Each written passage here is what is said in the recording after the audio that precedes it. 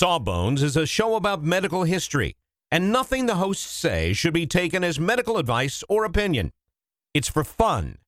Can't you just have fun for an hour and not try to diagnose your mystery boil? We think you've earned it. Just sit back, relax, and enjoy a moment of distraction from that weird growth. You're worth it. All right. Song is about some books. 1, 2, 1, 2, 3, 4.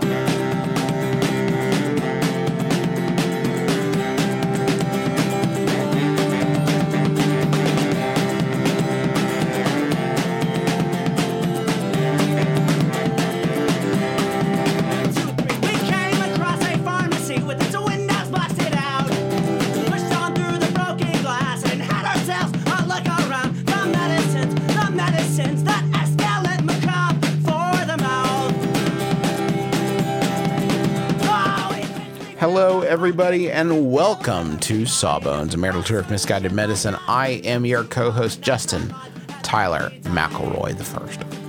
And I'm Sydney McElroy. That implies that there will be a second.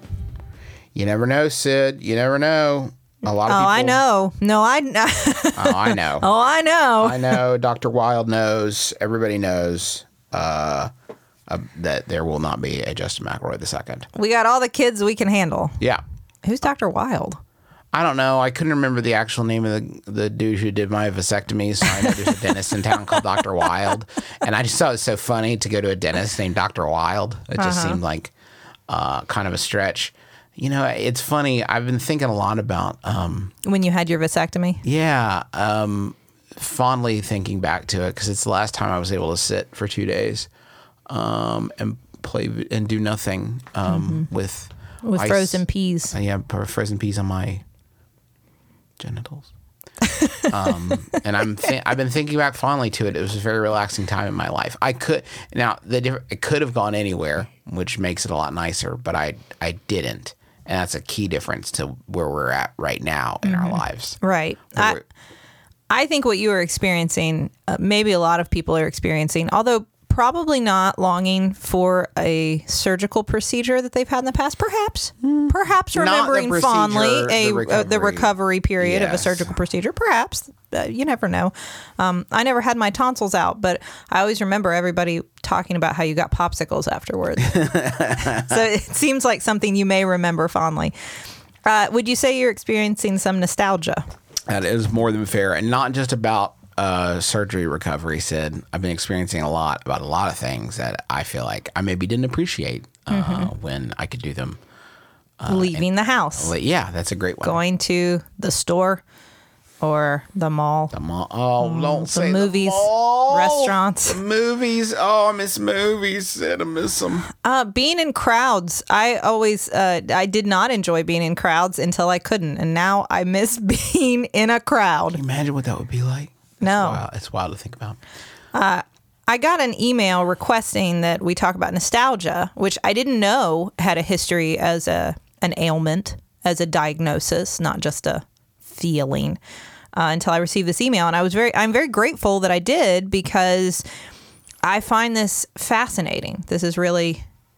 You've gotten into this one. I love it when Sydney gets excited about a topic, especially when she reads a lot about it, because it means we get to have a lot of conversations about it, and I love to see you captivated. It's one of my favorite Sydney modes. Oh, well, thank you. I'm reading a whole book about it now, which I'll talk about. A whole book about it. No need to brag, Dr. McElroy. And I also felt like it was timely. I think a lot of us are probably experiencing that longing for a time before. Any other time, pretty much. Thank you. When I looked back, I realized several people have recommended this. Thank you, Miranda and Matt and Brittany and Anna and Lauren and Jeremy, for emailing and mentioning this. I did not, like I said, I had no idea of this history, of the concept of the word nostalgia. And maybe you don't either, so... Safe bet. Yeah. Safe bet if you didn't. The word itself... Unless it had an article in Uncle John's Bathroom Reader, I am not aware of anything medical that you don't know about. Okay. You're not aware of anything... No, that's fair. Yes, that is true. Unless there was an article in Uncle John's Bathroom Reader, one of the many volumes. The word Perused. comes from the Greek. I knew the alga part from algos, which is pain. Anything with an alga is hurting. A myalgia, your muscles are hurting. An arthralgia, your joints are hurting. So alga usually means pain. So that's the alga part of nostalgia. But I didn't know the other part, nostos, comes from the Greek for homecoming. So it's an interesting concept, homecoming pain. The pain of homecoming, pain associated with homecoming. I experienced that quite a few times in my high school years. A lot of rejection there. I believe I was one of those. Yeah, well, we don't need to dwell on That's a story that. for another. You'd broken my heart. We at don't. Church I camp, just said and- you said we didn't need to dwell Okay. on it. Anyway, I think it's interesting because as we'll get into how this term came about, but it's actually not a homecoming, right? It's like a psychological homecoming that you're experiencing. Right, you're mentally going home, and Yes. that's causing you pain. But the origin of it is a lot more literal. The idea of pain because you can't, because a homecoming is not occurring. You Okay. can't go home. So the term almost wasn't. It's really weird to think about like the history of this word, because I think the idea of nostalgia means so much to us now. And I feel like especially as a kid of the 90s, seeing like the fashion trends and things of today, it feels very poignant to me because I see a lot of people that I'm like, you're walking straight out of Adelia's catalog from 1996 right now. Reference I can enjoy and appreciate. But I don't think Johannes Hofer knew about Delia's catalog either. He was a medical student in Basel, Switzerland in 1688. He was studying a mere 17 miles from his hometown of Mulhouse. But 17 miles was a lot harder to travel back then, I guess. Sure, yeah. You know, like What are you gonna do? no cars. Get a horse? Okay, no Well, thanks. yeah, I mean, I think They're expensive. like a horse. Yeah. Or a buggy. They're probably lying all over the place, though, horses back then. Probably not as hard to come by. He had previously read in theology and philosophy in university, but he had decided to pursue medicine as his career, and that's where he went to medical school. And at the time, it was required that medical students present sort of a preliminary dissertation about some sort of disease state or treatment, and then you would have to you'd write your paper describing it and then present it to a panel of physicians and defend it like a dissertation, right? And typically you would choose something that was known. Like, I'm just going to do a deep dive into this already well-described and understood condition, or, well, we thought we understood it at the time. And then I'm going to present it, and they're going to ask me some questions that just to prove that I know about it, and that will be the whole thing. That was kind of the idea. And these were called disputatios.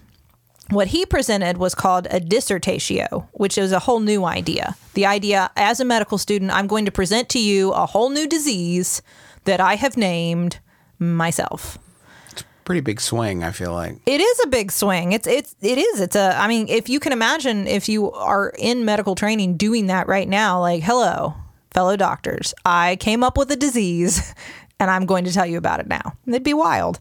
Now, the idea that there was this illness that had not yet been named was already out there. Obviously, he didn't, I mean, the idea. Right. There was the idea of Heimweh, or homesickness, or what the French called la maladie du pays, which was a disease state. The idea that you could get so homesick that you were sick, literally sick, not just like I miss home, like I'm in bed, I have a fever, Like broken heart syndrome. The idea that you could you experience something emotionally so much that it would cause a physical symptom. Although at that point, you have to understand the idea of like how the mind connects to the body, and not just the emotional part of that, but the actual like chemical, neurotransmitters and things. None of that was understood. No, we had no. Right. We had no idea. Right. This is all before those concepts.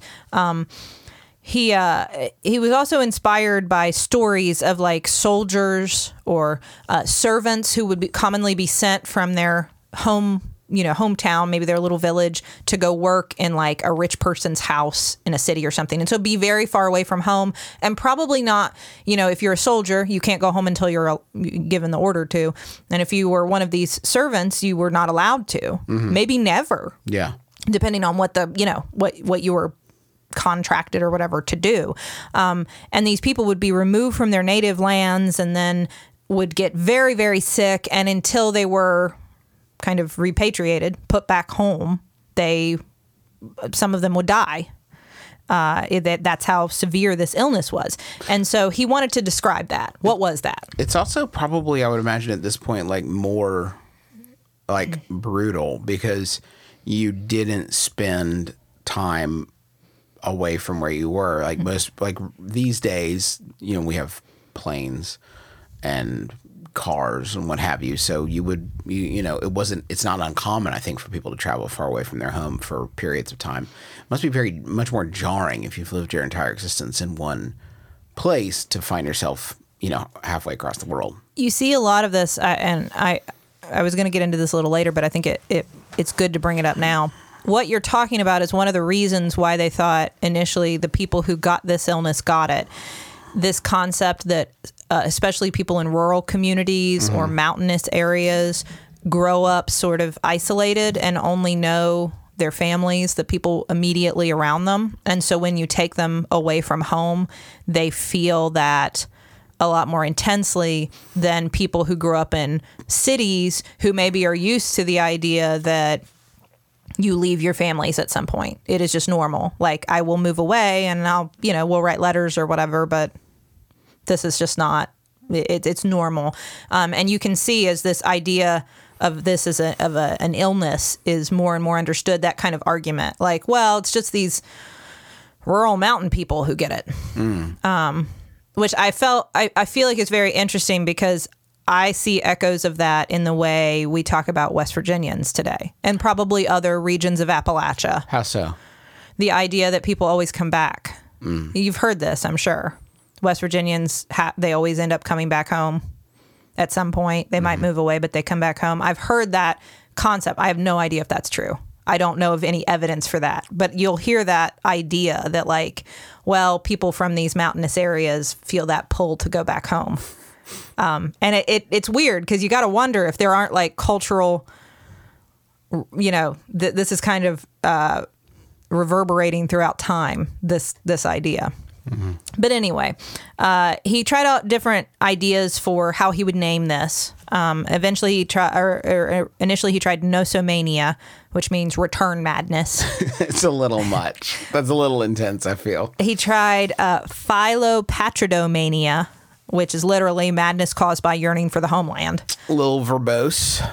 But nostalgia was the one that he liked the best. It was the one that stuck. And it makes sense. It sounds nice. It's a nice sounding word, yeah. He also wanted to separate it from a mania, because a mania at that point was a clinical entity that seemed a lot less, you couldn't understand it and you didn't quite know what to do about it at that point. All the different things they called a mania, because there were lots of different things that are not what we would describe today as like a diagnosed manic state that would fall under the heading at this point of mania.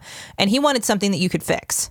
Okay. And nostalgia was known to be fixable, as we'll get into. So he presented his paper with his definition, his name, his treatments, his case studies, the physiology of it, whatever. He defended it. His mentors, Jacob Harder and Theodore Zwinger, both thought he did a great idea, and did a great job. And they thought this idea was so important that they took an unusual step. They published it. This was not done for a preliminary medical student dissertation. Sure. This was not typical. It's like my first research project. Exactly. The fact that this was published was very strange. And Zwinger would go further later when he published a collection of important papers. He included this in there. And it is fair to say that both these other guys would kind of take credit for this at different times. But I guess at this point in history, that was not uncommon. Things were kind of generated from like a student and a professor collectively. And it was not unusual for a professor to maybe take credit for a student's work, and things as to exactly who wrote what was always sort of nebulous. So that these are not bad guys. This was the time. The symptoms that Hoffer laid out were very varied. Some had what you would expect: sadness, obsessive thoughts about their homeland, anxiety, insomnia, weakness, loss of appetite, those kinds of things, right? Things we would expect with someone who, what we would probably call depression, right? Others would progress to things like fevers or breathing problems. Some might have clotting issues. Really? Or Wow. brain inflammation, rashes, bleeding, irregular heart rhythms. It seems like a lot. Things that we probably would not call nostalgia now, right? So you can see where this idea of nostalgia encompassed a longing for home, probably psychiatric diagnoses of things like depression and anxiety, and then also some other illnesses that were just kind of thrown in there. Yeah. But if they happened in somebody who was missing home, they called it nostalgia. His theory, Hoffer lays out as to why this happens. What is going on in the human body? Because this was very much physically speaking, you mean? Yes. What is on the what is the physiology of this? Because this is as medicine is moving away from the humors and moving into this sort of like mechanistic view of the human body. So this was at this moment in history is a transition point in our understanding of what's happening. So it would be typical for you to try to explain on like a microscopic level what is happening in the brain when this happens. He believed that our animal spirits, our anima, our soul, if you will. Animal spirits is what they would have called this. And this was not a spiritual concept, but I mean, there's a lot of overlap there. Whatever we're talking about, these animal spirits were walking along the white tubules in our brains and would get stuck in the oval center, which is where our memories are. In the oval center? These were the names anyway. I like that's accessible. In the oval center of our brain, where our memories, where our memories of our home and times gone by all live, the animal spirits would be wandering down those tubules. They'd kind of get stuck there on one specific memory of our home. Typically, this was very much associated with like your home, your homeland, your hometown, your house, your home. And they would get stuck there and kind of clogged up. And they would excite that one region over and over and over again, just that one, until like as you can kind of envision, you're focused on it, you're hyper focused on it, you're obsessed with it. And what would result from that, your imagination would be stimulated, and you would begin to visualize and like vividly imagine this memory that these animal spirits in your brain are stuck on. I was ready to get all smug when you said we're moving away from humoral medicine into a more mechanistic view. I was like, that's right. Here we go, real science. Show them how it's done. I did not expect you to be like, so anyway, we got a brain yolk and there's a bunch of tiny brain dogs and they latch onto a memory and they clog up your brain pipes. Just basic science. I think it's beautiful. It's beautiful. It's just like, I'm not sure how much we've improved over the humoral system with this particular point. It's so evocative. The idea that and this is at a time where things like passions and imagination were dangerous ideas because they led people to behave in ways that weren't orderly and to think in ways that weren't orderly. And so when you say it stimulates the imagination, that's not like imagination. It's like, now we're in trouble. So these were very serious ideas that were being communicated. And I know it seems silly, but it's kind of a beautiful way of imagining nostalgia. Your passions get focused on something that you remember until you can visualize it. You see it, you're experiencing it and feeling it so strongly, but you can't have it. And so the longing becomes so intense. This was his idea. But anyway, because of this, it blocks the flow of these spirits throughout the body through what was known at the time as the common sensorium, which is what was thought to connect your mind and your body, because all the animal spirits get clogged up in your brain. Right, yes. So the rest of your body suffers. So your blood becomes thick and clots. Your phlegm becomes too thick. From the dog, breathing from problems. the tiny spirit animals. Well, no, because they're not there. They're up in your brain. Oh, right. Okay. They're stuck up in your brain. And normally they would be all thinning over. out your blood and mucus. Okay. Thinning those things out. Your gastric juices are diluted of all the things they need. And so that's why you don't have an appetite, because you can't digest food because nothing's working properly. The tummy dogs aren't there. In terms of treatments, what he proposed was the usual stuff first. Some mercury, Sure. maybe some wine. Try this thing that might make you puke. A variety of tonics for things like fevers or a heart tonic, things like that. If all else fails, bleed them. Right? 'em. Bleeding was always recommended. And all the while you're doing this, distract them. Try to get them to focus on now and here and where they are. Don't tell them, we got to forget about home. You can't think about that place anymore. That's gone. That's over. Yeah. But there was only one cure. And that was the nice thing about this, and why I think you could theorize he would want to present it, is that there was a surefire cure to nostalgia. Send them home. Go home. Just send them home. And that's what he says. At the end of the day, wherever your patient is in the world, no matter how sick they are, if you have to put them on a stretcher, get them home, and they will always, 100% of the time, be cured of their illness. What's weird about it is that, so he puts this out there into the world, creates this word nostalgia, this idea, nostalgia, like solidifies it as a concept. He finishes his medical studies. His final dissertation, like his big work, by the way, was about uterine dropsy, which was the uterus filling with fluid and becoming inflamed. Anyway, nothing to do with nostalgia is my point. So he goes on to never write about or talk about or lecture about nostalgia again. He goes back to his hometown. He becomes a doctor. I thought you would appreciate this. He later decides to leave his medical career for public service. He becomes Burgermeister. What? It's like the head of the town council is called the Burgermeister. Ah, dang it. I cooked up a list in my head of like 10 different things Burgermeister could be, and that's like not even in the top 100 coolest. So he was the Burgermeister, and then he ascended Can I be Burgermeister? you can be the Burgermeister of our house. Yes. He ascended to other levels of public service and spent the rest of his life. And I mean, he did important work in his town, but he never addressed nostalgia again. He just like threw this idea out into the ether and then went back to his life. And then, And then, of course, we've never heard of nostalgia since then. no, that's not actually what happened to No, me. I'll tell you what happens next, but first we got to go to the billing department. Let's go. The medicines that escalate macabre for the mouth. We have just started rehearsing for the summer theater. That's right. Summer starts in March around these parts, and that means we don't have much time at all in the evenings to make dinner.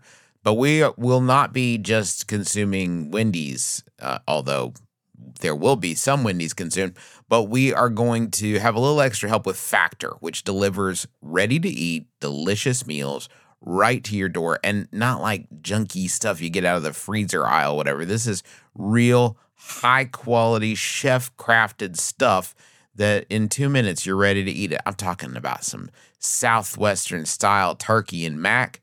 I think this week I'm going to be enjoying a shredded chicken taco bowl is part of my plan. But they got like fancy stuff. Listen to this. Where are you going to get this? Truffle butter filet mignon. I mean, seriously? From a box? Pre-prepared? All I got at 2 minutes? I'm eating filet mignon? That sounds delicious. Yeah, it sounds delicious, and you can give these a try. And it's not just these meals. We're talking pancakes, smoothies. They got some great wellness shots that are surprisingly delicious. And the meals you just eat and eat. There's no prepping, cooking, or cleanup. Get as much as you need by choosing your meals every week. You're going to get exactly what you want. No surprises here.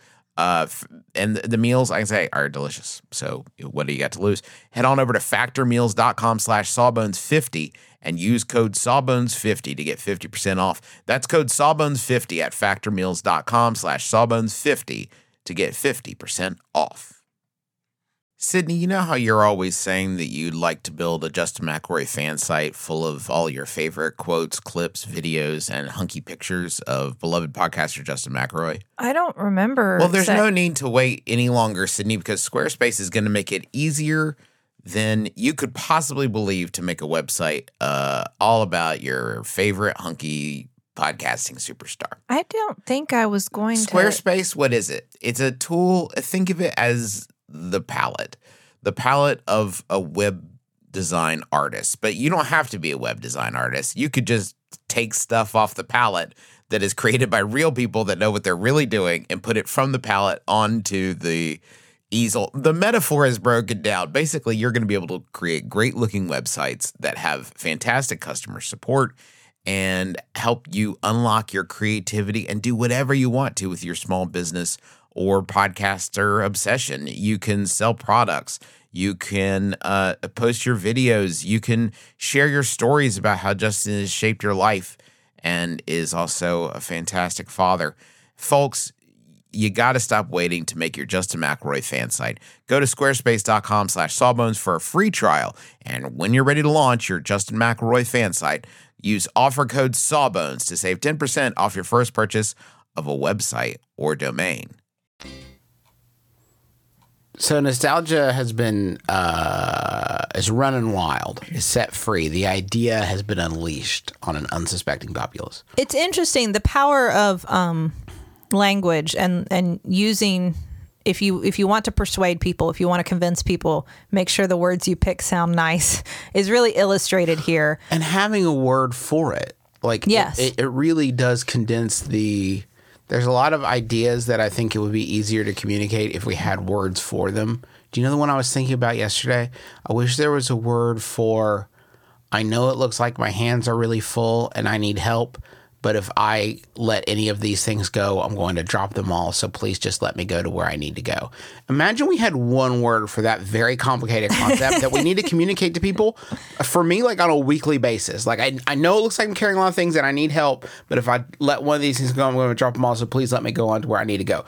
Give me one word for that, please. Well, I mean, that's on, you come up with it. Well, Make it. I don't have that kind of power. Maybe if it was a hashtag. I don't know if Dr. Hoffer did, but he thought he did, and he did it. So I guess that's true. Maybe I should just believe in myself. I'll give you a magic feather later. The problem I've always had is confidence. I don't think that's true. As a cis white man, I've always struggled with confidence. And anyway, nostalgia was out there, and it's funny because there were further publications of his paper, like in collections and things, where authors would try to change it to other words. They would change the word nostalgia to other terms. But nostalgia kept coming back. That was the one that stuck. And it does sound nice, especially compared to the other ones we've talked about. It was a nice sounding thing. It's weird because what you talked about, why didn't he just write about a subset of melancholy? Melancholy was a well-known diagnosis at the time, which again, similar to depression today, but kind of a more nebulous idea. But this could have been looked at as a subset of melancholy. A lot of the symptoms were very similar. Other than returning home, the treatments were pretty similar. Mm-hmm. Although with melancholy, you usually told people to travel. No. What you need is a good travel, and then you'll feel better. The idea was really important for a few different reasons. Like I said, this was a time where we were shifting in our understanding of disease and what caused it away from the humors.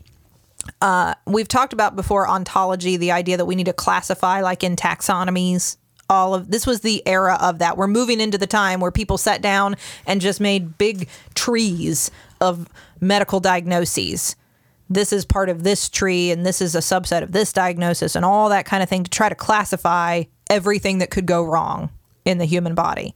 Like I said, our concept of emotion and passion and all this was changing. Is it good or is it bad? If you have these kinds of problems, are you a weak person? That was initially thought. Like if you were prone to nostalgia, is there something wrong with you? You're weak. And there's something wrong with like the way that you think and feel, your emotions are bad, or moving into, as the years pass, this idea of sensibility as being a good thing. Someone who was able to cry and experience emotion and passion was thought to be more in touch with their pure self, more in touch with nature. Again, there's this tie to like people who live in rural areas are able to cry like this because they haven't been like diluted by city life yet. Right. Untouched. Like myself. This kind of like longing for nature and connection. That idea was big at the time. And nostalgia spoke to all of this, And so I think it really captured a lot of people's imaginations as like, oh, maybe this explains it. Maybe this is the key. This is the thing we have not been able to figure out. And as our world is changing so rapidly, this is why we're not adapting. If I don't feel good, I have an answer now. And soldiers got it a lot. It's interesting. Hoffer didn't write about soldiers at all in his dissertation, which is a weird thing to leave out. Yeah, it's almost like a built-in control group almost that you would have. You know what I mean? And it was known to occur most commonly among soldiers, specifically Swiss soldiers, which may be why Hoffer didn't mention it, is because the Swiss soldiers did not like this connotation. Because when this idea was first introduced, it would have insinuated like our soldiers aren't very good because they get homesick and they get nostalgia, and then you have to send them home. Yeah. So you wouldn't. It's kind of like you're undermining your military might by putting out this idea that like, hey, you know what a lot of our soldiers get? A debilitating illness that will necessitate you to send them home. This was also a time where Swiss mercenary soldiers were very commonly rented out by other nations, you know, to be used in their wars, especially France, but other countries as well. Swiss soldiers were sent all over the place because they were known to be, you know, an elite fighting force. So Hoffer doesn't talk about soldiers, but they were by far the most common patients to get nostalgia. And to the extent where there was this story that was passed around that there was a certain song you could not play around Swiss soldiers. There are... Who let the dogs out? No. There are sheep herder songs, simple melodies that would be played out in the fields to call the sheep back in, and that if you played these songs around a Swiss soldier, they would just dissolve into tears and like be unable to function, and you would end up having to send them home. They were called Ronde des Vaches is what they're called, these songs. You've heard one. Is it about a black sheep? Do you know it's Mary had a little lamb. It's the flute solo in the third section of the overture to Rossini's William Tell. Do do do do do do do do do do. Yeah. Oh, okay. Yep. Just click and we can play it here. Yeah. Okay. I'll just do that for you, Sid.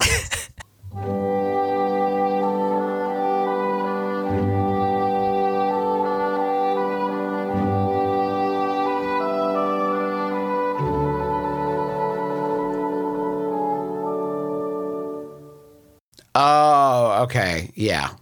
That. And if they would hear it, they would dissolve into tears because it would remind them so strongly of their homeland. I have that for Nickelodeon. So I get it. That makes me very nostalgic for my youth.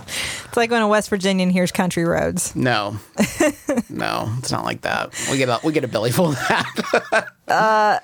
As the wars continued throughout that century, you would see nostalgia diagnosed among soldiers from all countries. So it less and less became associated with the Swiss, to the great relief, I'm sure, of the Swiss people. Our thing is chocolate and knives, and we don't need to talk about nostalgia anymore. And the clocks. Yes, okay, fine. Chocolate, knives, and clocks. That's us.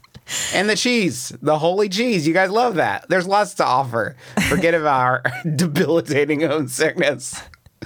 It was the only thing you could be sent home for in some armies, particularly in France. That was the one thing like that you just had to discharge the soldier and let them go back home, at least for a temporary leave, because there was no other cure, and it would be completely debilitating to the military force if you left them there. Think about how much easier things would have been on Klinger if this had been the case. He could have just walked around instead of you know trying to get discharged for mental illness. He could have just walked around like, I miss my dad. I really miss my dad. You know, he talks about home so much. Like they order ribs from his hometown at one point because he misses them so much. I'm saying. Yeah, this time period, he would have been fine. In the Civil War time period, or in the times of the Napoleonic Wars, he could have been diagnosed with nostalgia and sent home. We should do a fanfic of MASH where he digs out this obscure rule and he's like trying to employ it. That'd be a good ep. And then the other characters do doctor stuff. It was not uncommon. If you look at like discharge papers from the time, nostalgia was a diagnosis that was given. And there were other cures, of course, especially because of the military connection. You would see things like just bully them out of it. Unfortunately, especially as we move into this was common in the Civil War in the United States too. And the idea that you would shame them or bully them until you'd be homesick for your half of the country that you're not in anymore. There were also ideas about altitude. There was this, for a while, people thought, well, since it mainly happened among Swiss people, maybe it's because they're used to being up in the mountains and now they're at these lower altitudes. So what we need to do is put them in a tower. So they would try to take them up to a high building. That didn't work. Probably not a high building at this time period, I would imagine. Well, as high as they had. You're right. People tried it's 3 stories. What do you want? Why don't you feel better? You're 30 feet off the ground like an eagle. They tried to give them dairy products because they thought it had something to do with hearty mountain breakfasts. Sure, granola, grape nuts. But none of that stuff helped. And this was a huge point of contention in the military because doctors would be saying, listen, they have nostalgia. We got to send them home. There's nothing we can do. And a lot of the military officials were like, well, you're depleting our forces. You can't do this. So hence the shaming, the bullying. There was one commander who was rumored to bury soldiers alive if they suffered from nostalgia. Yeah. As a threat to everybody else. Basically, this is what happens if you have this. Probably curing your nostalgia. Yeah. So, but a lot of doctors, you'll see, a lot of soldiers did get sent home for this reason. As there were a lot of associations with nostalgia and tuberculosis. Tuberculosis, we've talked about on the show before, was a romantic disease for a while. It was thought a very poetic, beautiful way to be fit. Go. And love sickness, homesickness, nostalgia, all this, if you were a truly sensible person, if you were really in touch and able to experience real emotion, these were acceptable ways to go. Nostalgia got tied in, and there were probably people who had TB who were diagnosed with nostalgia.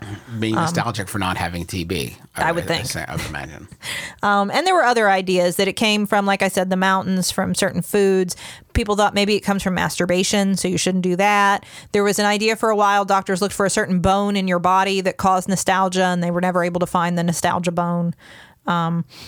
But so too changed over time our understanding of nostalgia as an illness as opposed to a benign emotion. And so that was like the first step. You saw doctors begin to separate it out as to well, maybe there are people who are sick from nostalgia, or as we would eventually learn from many other diagnoses. But there are also just people experiencing nostalgia. It's just a benign thing. It's just a feeling. Yeah. And it's okay. And it's not a sickness. And from that split, nostalgia became more and more associated, the word, with a normal global emotion that we feel from time to time, and not an illness. I think it's interesting that at some point we made the juxtaposition from it being based on a location to being based on time. Mm-hmm.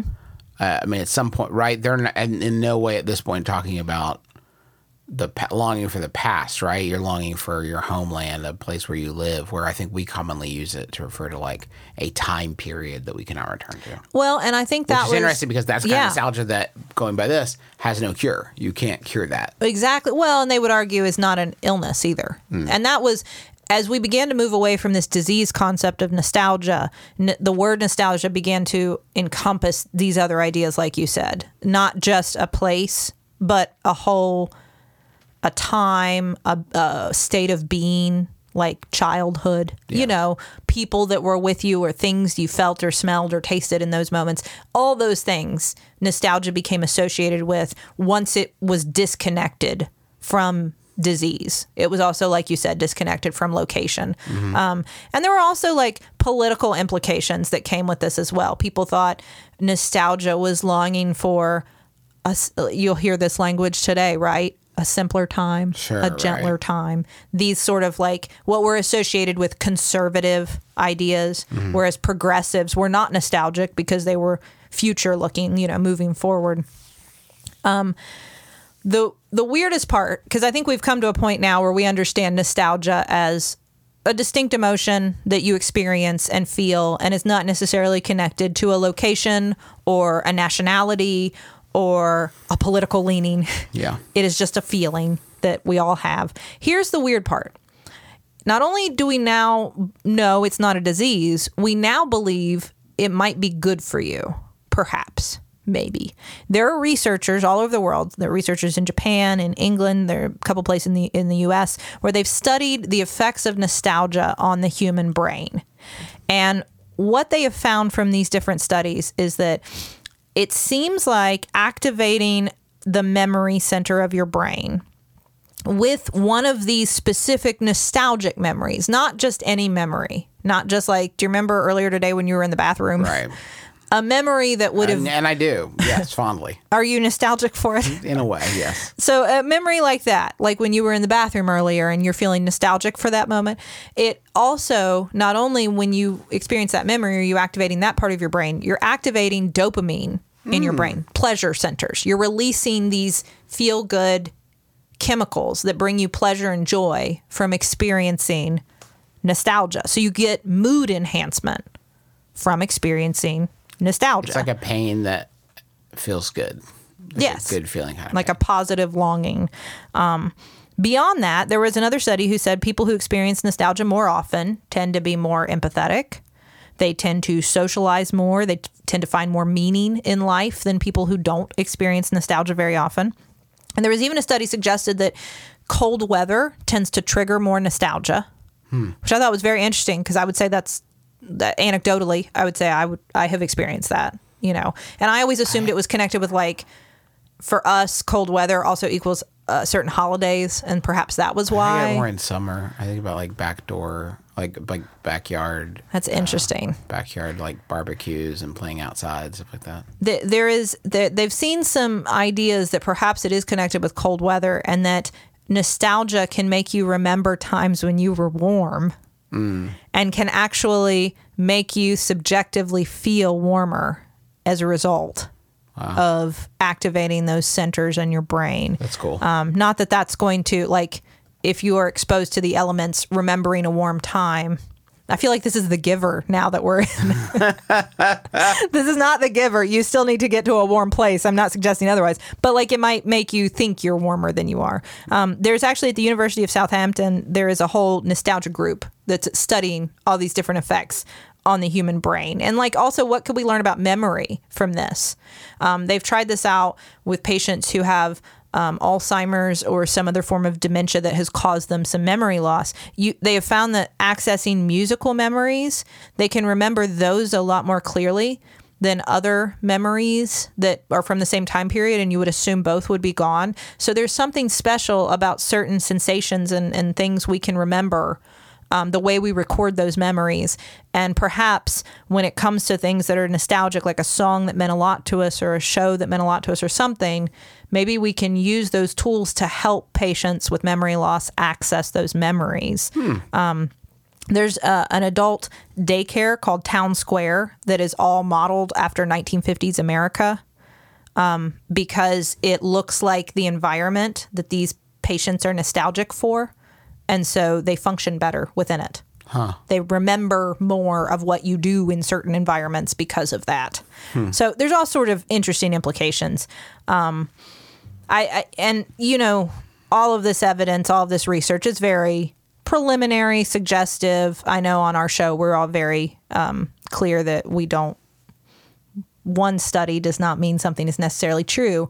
But I think this is a good example of something that is benign. To indulge in nostalgia is, you know, at worst, a nice way to spend a few minutes.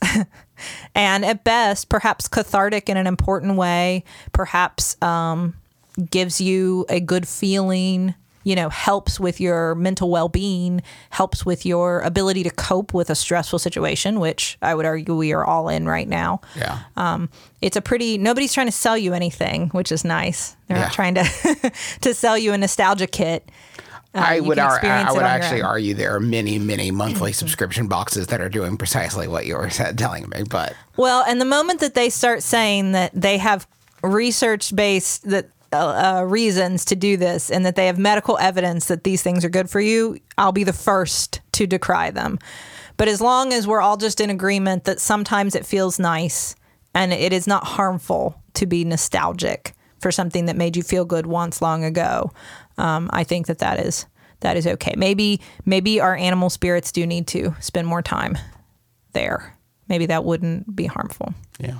There's a great book I'm still reading. I don't usually name sources, but this book explores all these ideas and then a lot more. So if this is something that interests you as much as it's interested me, it's called What Nostalgia Was, War, Empire, and the Time of a Deadly Emotion by Thomas Dodman. I'm reading it, and if this kind of, I don't know, this just fascinated me, and if this fascinates you, this has been a very interesting read. Thank you so much for listening to our podcast. We hope in the future you look fondly back on this time when you were enjoying it. Thanks to the Taxpayers for their song Medicines as the intro and outro of our program. And thanks to Maximum Fun Network for having us as part of their podcasting family. And thanks to you for listening. We really appreciate it. We will be back with you again next week. But until then, my name is Justin McElroy. I'm Sydney McElroy. And as always, don't drill a hole in your head.